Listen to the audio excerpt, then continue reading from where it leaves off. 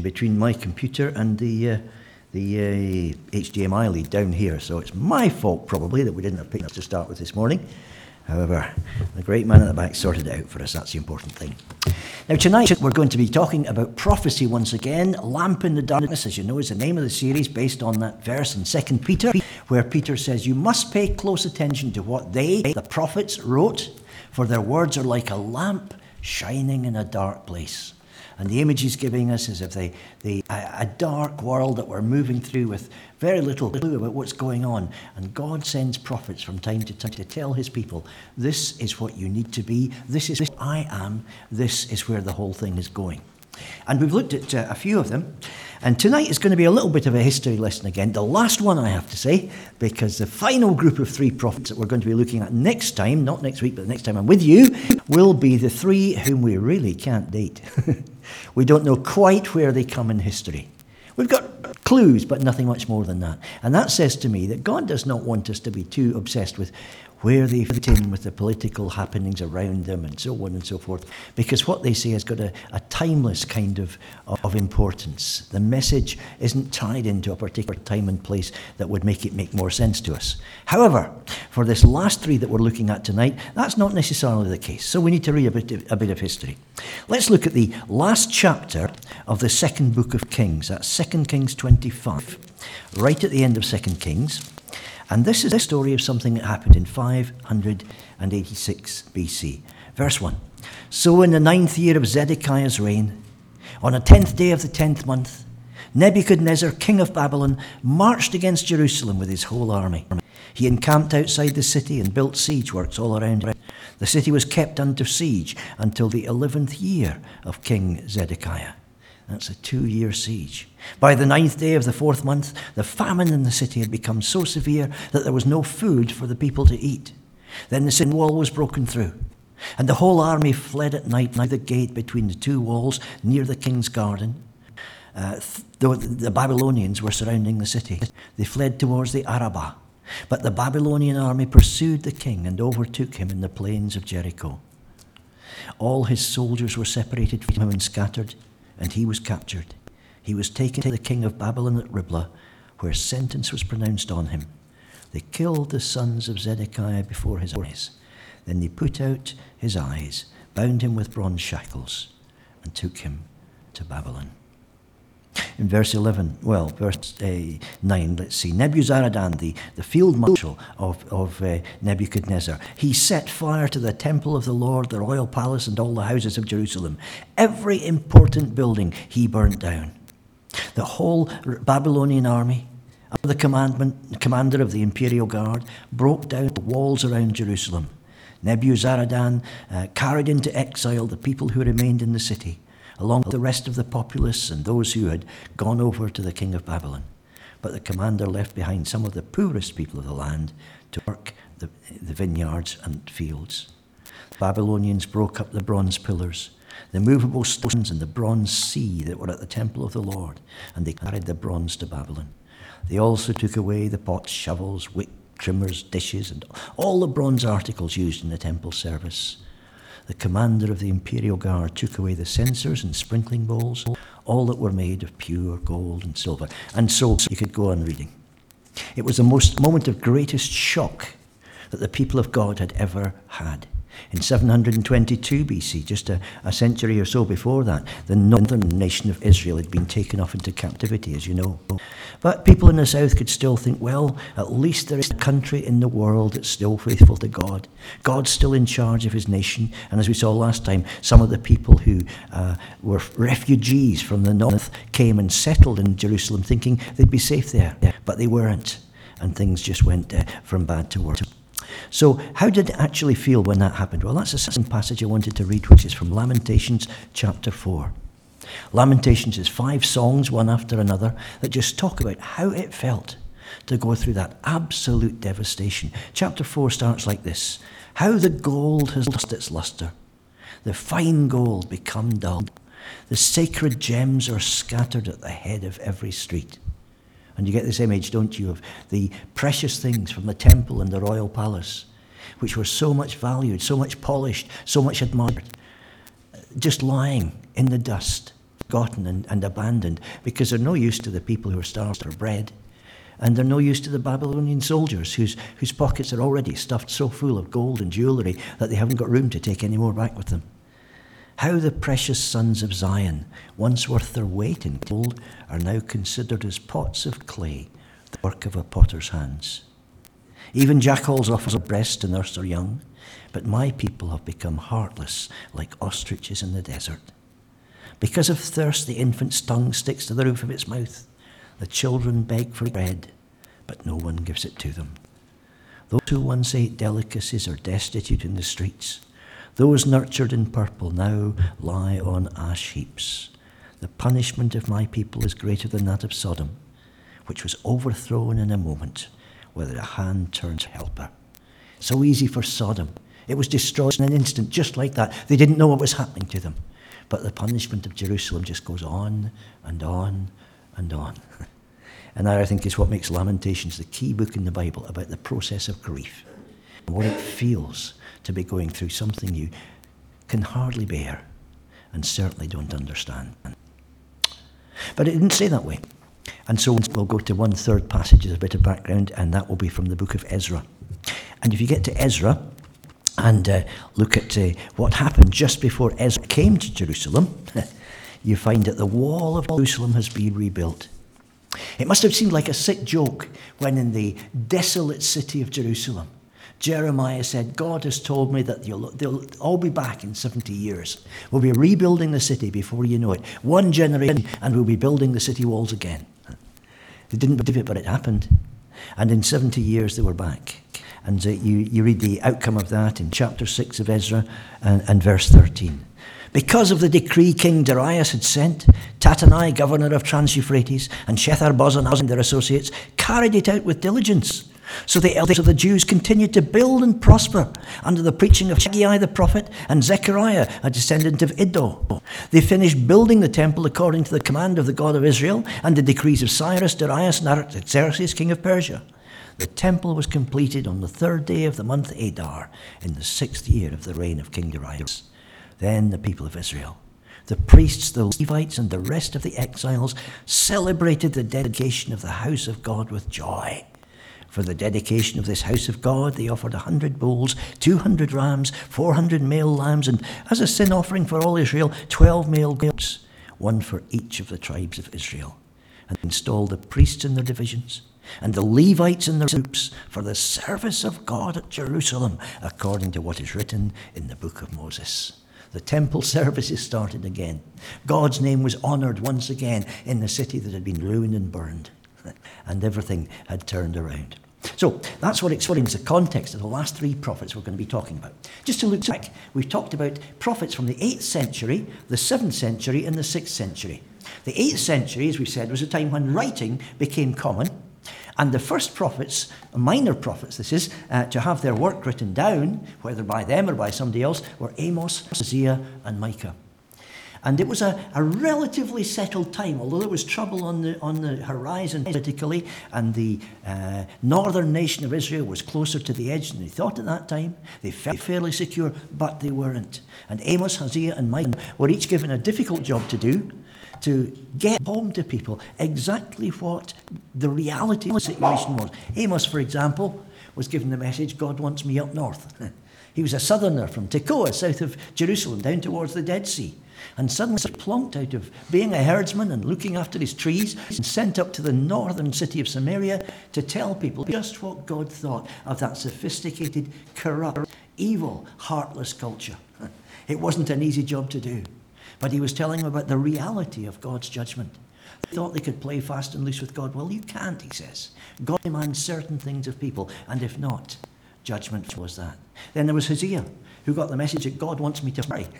And he married a woman who he knew before he started was going to let him down and break his heart. And the trauma that Hosea went through tells us a lot about the reality of God's love for his people. God doesn't want to give his people up. How can I give you up, O Israel, says Hosea. Can I say like Admah and Zeboim, 2 cities that God destroyed? I can't do it. My heart is turned within me, says God. On the one hand, the pull towards righteousness and judgment and setting everything right. On the other hand, the pull towards forgiveness and allowing your people to come back to you once again. And that's the message of Micah, isn't it? Micah, God wants me in the city. Herdsman, who in his book talks about ploughing and fields and crops and shepherding and all sorts of agricultural things. That clearly was his life. He was sent to Jerusalem alongside Isaiah, who moved in higher class circles and knew which fork to use at dinner time and things like that. And Micah suddenly plunged into the middle of those people to give his message, and his message is about forgiveness. Who is a God like you that forgives iniquity, that pardons iniquity, and brings his people back? There is no God in the universe like that apart from you. And so Amos, Hosea, and Micah had an important job to do in a country where stability was starting to disappear. And it was important for them to see some important lessons about judgment, about God's love, and about God's forgiveness before it all happened. Well, you move on 100 years, and as we saw last time, you reach the time of crisis. The nation of Israel has disappeared, the northern nation. The south is looking more and more vulnerable and caught between the Assyrians and the Babylonians, sometimes the Egyptians, although the Egyptians aren't too powerful any longer. Those three great world empires control the fates of the smaller nations in their midst. And Nahum, Habakkuk and Zephaniah deal with the crisis situations of the 7th century. Nahum talking about the crisis of control. Is God really in charge? Is there really somebody who's in charge of the haphazard events that hit us from day to day? When you get up in the morning and you switch on the news on the radio or you look at the newspaper, can you really see some sort of divine hand behind this? And that's the kind of question, it seems to me, that Nahum is asking and answering, saying, yes, there is a God who will judge not only his people, but all of the nations round about. We need to rest in that. Then there's a crisis of confidence. Habakkuk is somebody who believes in Nahum's message, but he can't understand how God is doing it. God, see what the Assyrians are doing. Please take them away. Okay, fine. I'll send you the Babylonians instead. What? What's all that about? What is God doing? And Habakkuk battles through this question of why is he doing it this way? To the point where he can think to himself, well, I'm going to go out on the watchtower, watch what's going on, but wait. When God wants to tell me the answer, he will in his own time. And through everything that happens, even if the fig tree doesn't blossom, even if there are no animals in the barns, even if there are no grapes on the vines, I'll still carry on trusting him because he is the only one who knows the answers. And finally, there's Zephaniah, the crisis of complacency. And he's speaking to people who say, yes, we believe the Habakkuk message that God will pull us through and we just have to trust. But meantime, we can live how we like. And Zephaniah is saying, the day of the Lord's coming, you're absolutely right. But if God's judgment is searching, it's going to search you too. And so the judgment of God is going to be something you should be fearing rather than looking forward to. He's not just going to judge your enemies, he's going to judge your heart as well. And so the reality of being the people of God involves living in God's way, doing what God says. And those crisis prophets give us that kind of message. Now we've reached the 6th century. Century later, and this is where the big disaster comes that we've just read about. And there are 3 prophets here once again, Haggai, Zechariah, and Malachi. And I think they have a similar kind of message because they're the prophets of renewal, the voices of recovery, saying this is what God wants to do. You've sinned, you've been punished, you've lost the original initiative that you had, but God isn't finished with you yet. And you get Haggai saying, finish the job. Go on, build that temple. Don't let your enemies daunt you because you can be easily put off by outward circumstances. You trust God. It was God that brought you back across the desert to do this job. And Haggai says in Haggai chapter 1, what's going on? You're building big houses for yourselves. And we look up at the hills and, oh, what's that building that's half finished up on the hillside? Oh, that's the house of God. The time is not yet that the house of God should be built. Well, how come you're building these massive houses for yourself and you're not getting on with the temple? That is what you're here for. God has worked a miracle. He's brought you back across the desert, miles and miles and miles, so that you can do one specific job. And instead, you're feathering your own nest. You're living life at your own speed. His concerns don't really matter to you anymore. And Zechariah, I think, is a man who says, see the vision. And Zechariah is the young prophet who gets visions in the night, and they're visions of the future and of what God wants to do with his people, and how incredible the future is going to be. When people from the nations round about, people from the other small nations like the Israelites who've never been interested in the Israelite God, and people from the world empires who've had gods of their own who seem to be conquering the whole world, they'll come and they'll say to a Jew, can we go up with you to Jerusalem and worship our God? Because we know that he's the Lord of the universe. And that whole idea is what Zechariah wants the people to see, that you're involved in something really, really big. God is really going to do something massive. You're not just changing your nation, you are changing the planet. And finally there's Malachi. And Malachi, right at the end, a generation after Haggai and Zechariah, when things have gone again a little bit off the boil, is saying, look, keep on going. Don't give up. Don't slide into complacency. Just keep on doing what you've promised God. That's all he demands of you. So that's where we're going tonight. Let's look at the background story to start with. First of all, Jerusalem is destroyed by the Babylonian army. Well, I've got 587 BC on here. It was probably 586, but somewhere around there, Jerusalem is destroyed. Nebuchadnezzar finally loses his patience with King Zedekiah, who has not been the most loyal of servants to him and has failed to pay his taxes for several years, just chancing his arm to see how much he can push it. And Nebuchadnezzar finally thinks, right, we're going to deal with him. And so he marches in with a massive army and camps around the city, and the city eventually gets totally destroyed. And we read about it, as you see, 2 Kings 25, 2 Chronicles 36, which is a parallel passage in Chronicles, and there's a lot about it in Jeremiah as well, especially chapter 39. And it's chilling stuff. To remind you of the timeline, back in 931 was when the big original nation split into two, and the northern nation, as we said, disappeared in 722. The south carried on, and we had that little blip just 4 kings before the end of the show, when Josiah started turning everything around and reforming everything. And it's as if God was giving the Israelites at that point a glimpse of what it could have been like if they'd just done what they were supposed to. But it was too late, and the 4 kings that followed him were all a pretty unfortunate, ineffective lot. And in the end, exile started to nibble away at the people. There were 3 different periods of exile, if you remember. First of all, in 605, Nebuchadnezzar marched in and took away some of the key people in the country, the royals, the people who may have been leaders in the future generation, the promising young men, Daniel, Shadrach, Meshach, Abednego. All of those young Hebrew princes were taken off to Babylon. And as we'll see when we get to the book of Daniel, and as you probably know, they were given a Babylonian education, new Babylonian names, Babylonian food. And what Nebuchadnezzar was trying to do was to brainwash them, to turn them into model Babylonians who would never revolt against him again. But he hadn't reckoned with the fact that they had a God who was far more powerful than any of the Babylonian gods that he worshipped. However, the exile went on. In 597. There was another exile to Babylon, and this time it was people who weren't quite so prominent, and they weren't taken into the city and educated. They were sent to a slave camp, basically, to work. It wasn't a bad slave camp, and they could still get married and have babies and build communities and things like that, but still they were hundreds and hundreds of miles from home, down by the river Kibar, and Ezekiel, the prophet, was there as a large group of people who were just anxious to know what was going on back in Jerusalem and what God was doing with that city that they longed to get back to and probably would never see again because they got taken away across the desert.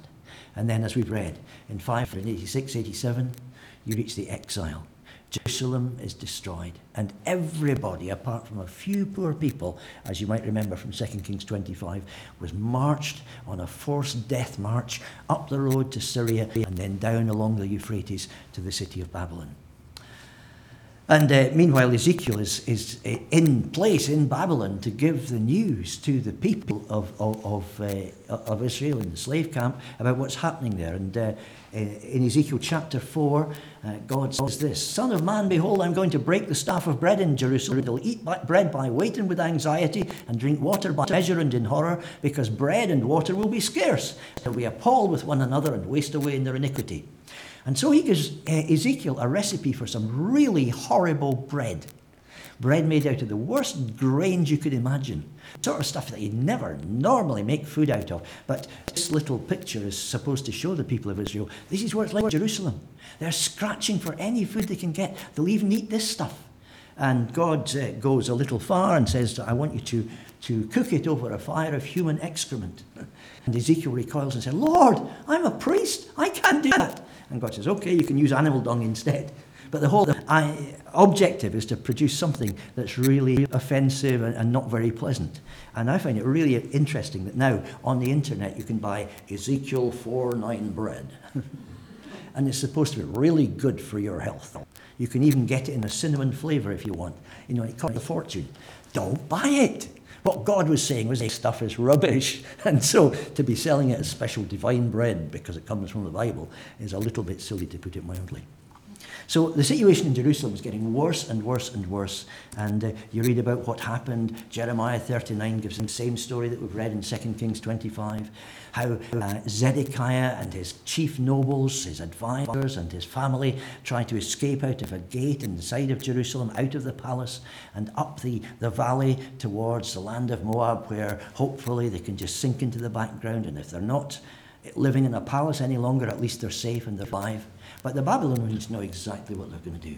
They've been besieging this city for 2 years. They know exactly how Zedekiah is going to go. And so Zedekiah has only reached the plains of Jericho, just a few miles away, when he's captured by the Babylonians and taken north to Riblah, where Nebuchadnezzar has his headquarters. And there, for the first and only time in his life, Zedekiah sees Nebuchadnezzar.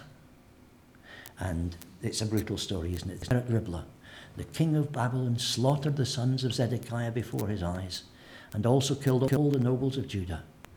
And then, just to make sure that the last sight that Zedekiah ever remembered seeing, he put out Zedekiah's eyes too and bound him with on shackles to take him to Babylon. And the destruction went on in Jerusalem. The temple that Solomon had built was torn down. There was 2 massive bronze pillars. Boaz is the name of the one on the right, and Jachin, the one on the left.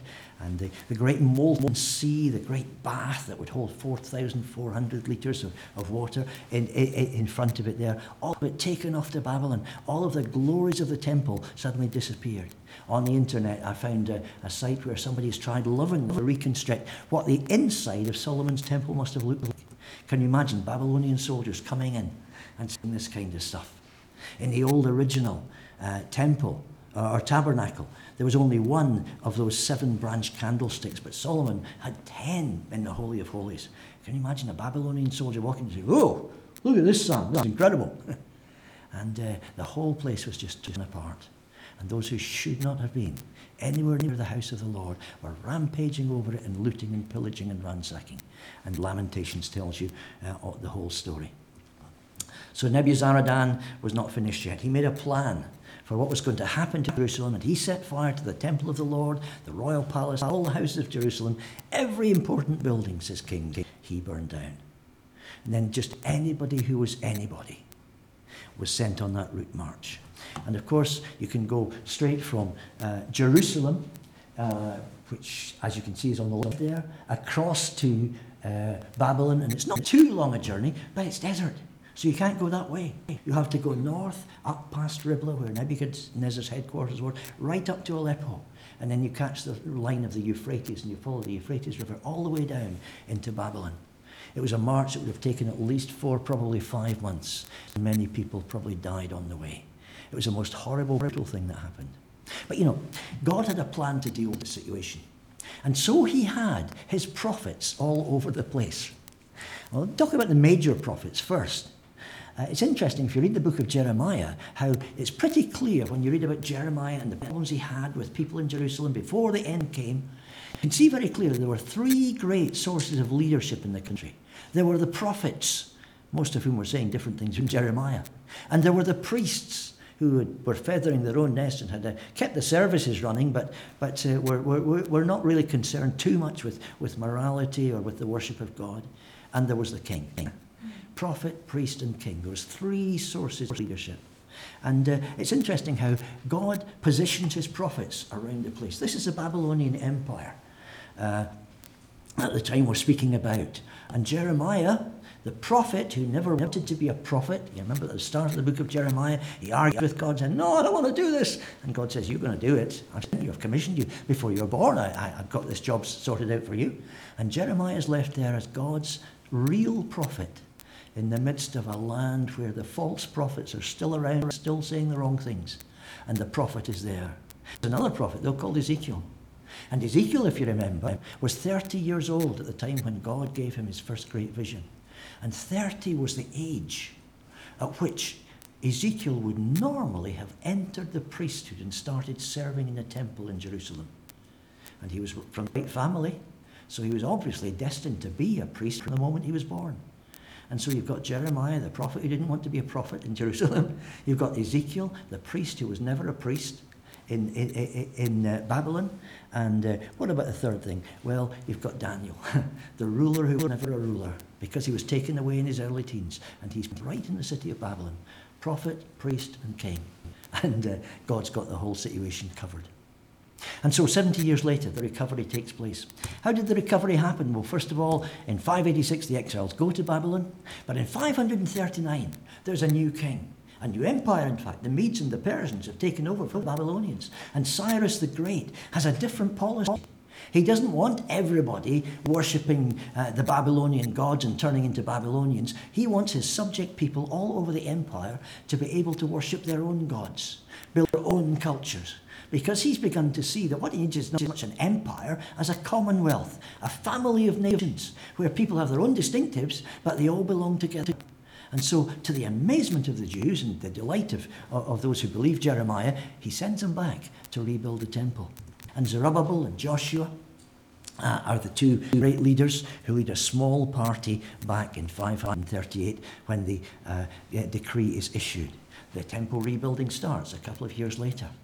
But in the meantime, people have moved into the land who didn't belong there. And they do not want the Jews coming back and rebuilding their city.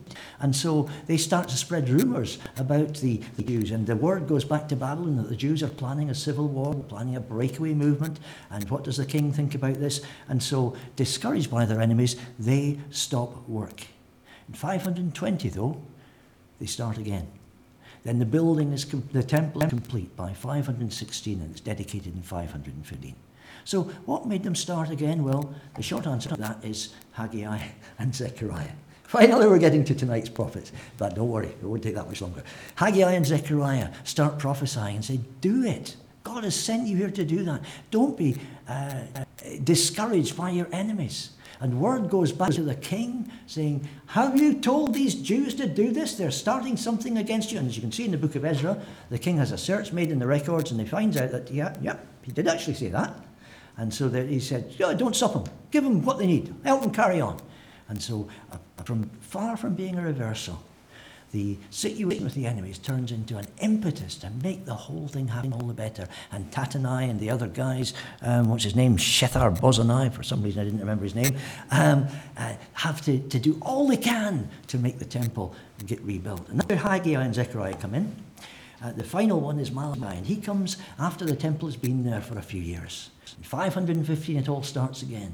35 years later, things have started to tail off a little bit. One of the things you can pray about for me tonight is that I get home.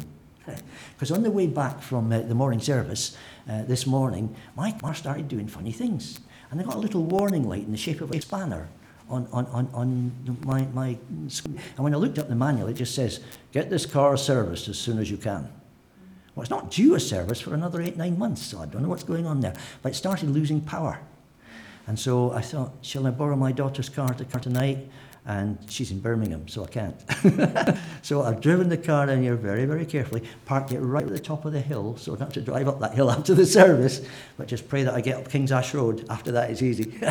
And it's just losing power. And I was thinking about that verse in Galatians all the way down, you did run well. And the car's certainly not running well now. And it was fine. It was great this morning. Got down here in no time. It's fine. And suddenly it's just petered out. And that can happen in spiritual lives, can't it? That was what was happening in the days of Malachi, as we will see in a moment. So let's look at these three guys just to finish off with. We've painted the background. We need to find out a little bit more about them, and we're done. First of all is Haggai. I've called him the old one because everybody seems to think that he was, and there are indications in his writing that he was writing for those who had been around a while. In his second vision, for instance, or his second message, he says, listen, some of you remember what you used to hear about the temple being like. They probably hadn't actually seen the temple in the old days because it was just too long ago. But they heard from their fathers or their grandfathers about the glory of Solomon's temple. And you think that what's being built now is nowhere near as good. Well, don't worry, because God's going to do the most amazing things through it. And so Haggai is the one who appeals to the past and reminds people about the past. And we don't know how long he'd ministered before he got his moment of fame here. But certainly he seems to have faded out pretty quickly. 4 prophecies within 4 months and then he's gone. So I suspect he was an old man, and God was giving him his great moment at the end of his career. But we don't know any more than that. Zechariah seems to have been the young one, because he was around for a long time afterwards, and he was in his early 20s, we reckon, at the time when he started prophesying. And so a very old man and a very young man prophesying together. It's as if God is saying to the people, look, I'm going to use both ends of the age spectrum just to get it across to you people. I want the job finished. And the third one, well, Malachi I've called the final one, just because he came along and obviously was inspired by Haggai and Zechariah, but his message was really a bridge between the Old Testament and the New Testament. Because he looks back and says, this is not what the temple ought to be like. This is not what the priests ought to be doing. This is not what Haggai and Zechariah said. This is not what God said initially. You've got to put that right. And then he looks forward and says, the Son of Righteousness is going to arise with healing in his wings. And before he comes, I will send Elijah. And Jesus confirmed he was talking about John the Baptist. The messenger who will introduce the great solution to the whole situation. So he's looking forward to Jesus, and he's looking back into the Old Testament at the same time. And that, I guess, is why his prophecy is put at the end of the whole Old Testament book. Well, let's just look at the dates, because Haggai is an interesting one, and Zechariah too, for that matter, because you can work out the exact dates on which things happened. No other prophet noted their work quite so carefully as that. And I think, again, that might be because it meant a lot to Haggai. He'd been around for a long, long time, and suddenly, towards the end of his life, God gives him these incredible red-letter days when he knows he has a message from God, and he's got to deliver it. And the first of those is on what would be in our calendar the 29th of August, 520 BC. It's amazing you can date it like that, isn't it? But Haggai hears from God, and that's Haggai chapter 1. And he says in Haggai chapter 1, as we've mentioned, is it time for you to build your fancy houses, panelled with all the best wood you can get, and leave the Lord's house for another day? It's just because you're more concerned about your own lives. You think you're Christian heroes. You've come back across the desert to do God's will. You're great servants of God. And now you've just lapsed into mediocrity because you will not finish the job you started. And it's still a message for today, isn't it? The Christian world is still littered with unfinished projects that people love to start because it got them prominence and admiration, but they've never finished it. The end of a matter is better than its beginning, says Ecclesiastes, and the end of a matter is better than its beginning, and patience is better than pride. The patience that carries a job through to its conclusion, rather than the pride that says, I must do something new or forget about me. So Haggai starts there, and then the rebuilding begins the next month. It took about 3 weeks for them to get the message, but in the end of it, old Haggai is right. They started rebuilding, and then the next month, Haggai has another message on the 17th of October. And this other message is just a strengthening, confirming one. You can read it at the start of Haggai chapter 2. That's the one where he says, this temple looks nothing like the old one. You remember that picture of Solomon's temple you saw a minute ago? Well, that, as far as I can tell, is what the new one looked like.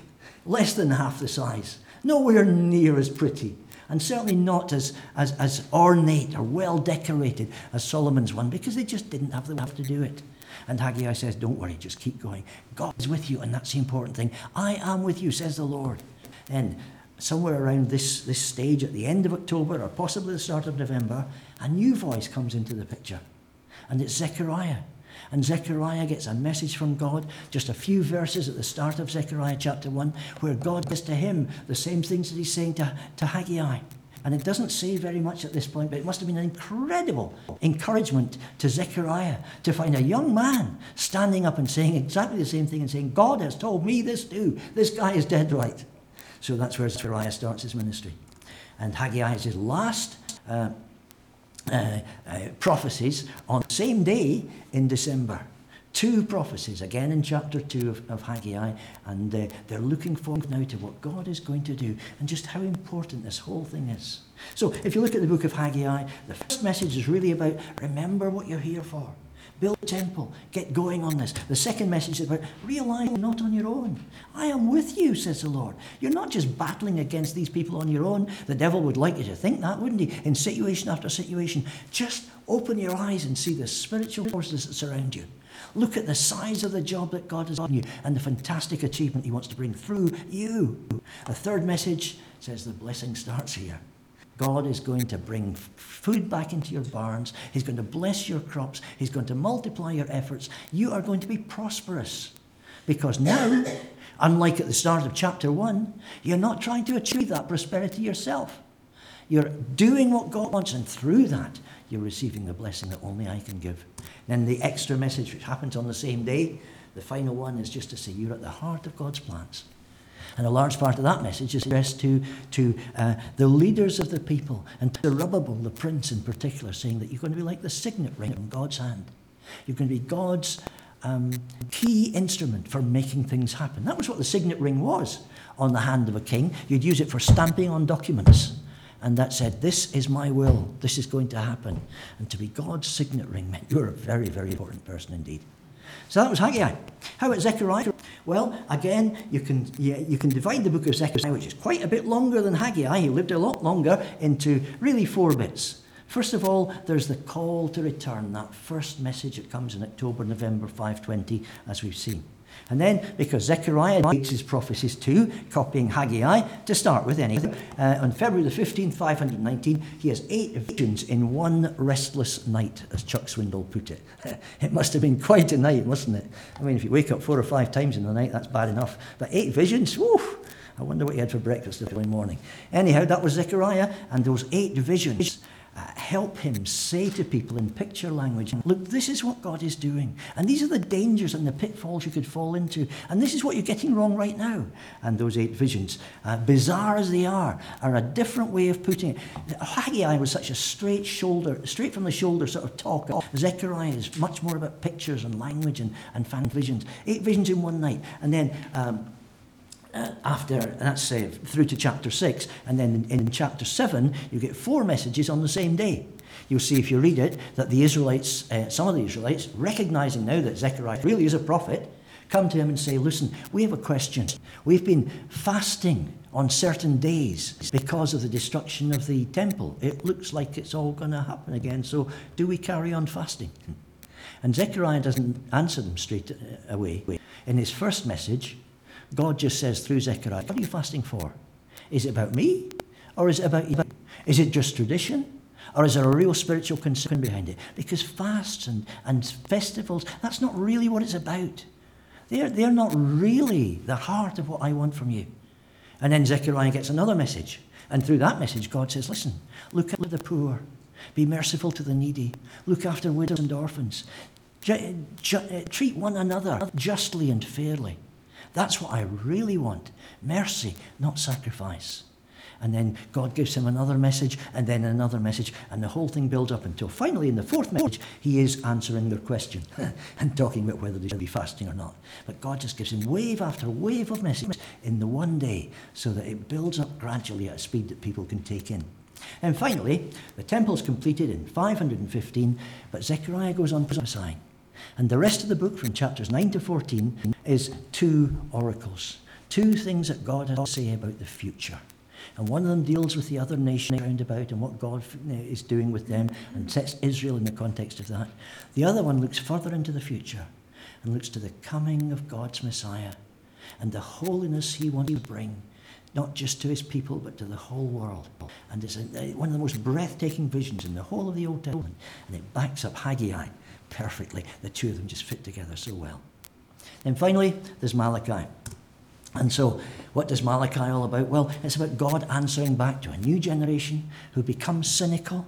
And time again, Malachi says, you say this. Well, what you've done is that. You say, how have we done that? Well, I'll tell you. And so it's as if God, through the book of Malachi, is having an argument with his people again and again. And the kind of things he's saying is, first of all, I've always loved you. And they come back and say, you've loved us, then why are we in the mess we're in? And God says, listen, I've never let you down. I've been faithful to you throughout history. I have always loved you. He then says, you're treating me with contempt. How are we treating you with contempt? And God says, listen, look at the sacrifices you're offering. You're bringing the most diseased animals you can. You're twisting the rules to make sure that you don't lose out even when you seem to be sacrificing to me. You're treating me with contempt. You don't do what I've asked you to do. And then he talks about the fact that even your priests are dishonouring me. The priests who are keeping the services running are living for their own benefit, stuffing their own wallet, while they're maintaining a facade of being religious. And they're teaching people evil instead of good. And then fourth, he talks about the fact that they're unfaithful to one another. Men are divorcing their wives. And while that's allowed by the Old Testament law, what you are supposed to do is give your wife, your ex-wife, a bill of divorcement. And that means she is set free so she can marry somebody else. Now, what they were doing was divorcing the wife and cutting her off from any kind of support, but not giving her the bill of divorcement, which meant she could go somewhere else to get support. It was a cruel way of saying, you're on your own feet now. Let's see if you can survive. And God says, this shouldn't happen. I hate divorce that covers violence as with a garment. It's a hidden way of just being spiteful and nasty and malicious to people who cannot help themselves. So he's talking about that in chapter 2 and chapter 3. And finally he says, you're robbing me and you're blaming me. You're robbing me of what's my due. And you're blaming me for the disasters you brought on yourself. But he ends the book by talking about what's going to happen. He said to you that who take this seriously, and there are signs in the book itself that some people who heard Malachi's rebuke were influenced by it and heard it and listened to it. And God says they're going to be mine in a day when I come to make up my treasured possession. They will belong to me. And this remnant will see the most amazing things happen. Remember the law of my servant Moses, says Malachi at the end of his book. The decrees and laws I gave him at Horeb for all Israel. And see, I will send you the prophet Elijah before that great and dreadful day of the Lord comes. He will turn the hearts of the fathers to their children, and the hearts of the children to their fathers, or else I will come and strike the land with a curse. And 400 years later, Jewish leaders are pointing at John the Baptist and saying to Jesus, is this him? Is this Elijah? And Jesus, the Son of Righteousness with healing in his wings, says, yes, the plan is coming to completion. A great way for the Old Testament to end. Let's just pray together, shall we? Heavenly Father, once again, we've done a quick tour around a very big subject. I just pray that you help these three prophets too to come alive to us in what they have to say that talks to our lives. Help us to be like the people to whom I was speaking, who recognized the laziness and the selfishness that so easily takes over our lives. Help us to stop it encroaching on us in the way that it so easily does, and to serve you with our whole hearts. Help us not be daunted by those who speak against us, but help us carry on doing what you want us to do and living in your way. Help us, like the people of Zechariah's book, to see the vision, to keep on going towards the end that you've promised, and to be faithful to you throughout. And help us, like Malachi's people, to see the importance of serving you to the full with everything we've got, to bring the dues to you that we claim to be bringing to you, to love other people sincerely from the heart and not use religion as a cloak for our own petty grievances. Help us to learn from these prophets the hard things they have to teach, but help us also look at the great promises, the light shining in the darkness, and may that cheer us and help us to live for you with everything we've got. We ask it for your name's sake as we end this service. Amen. That's it for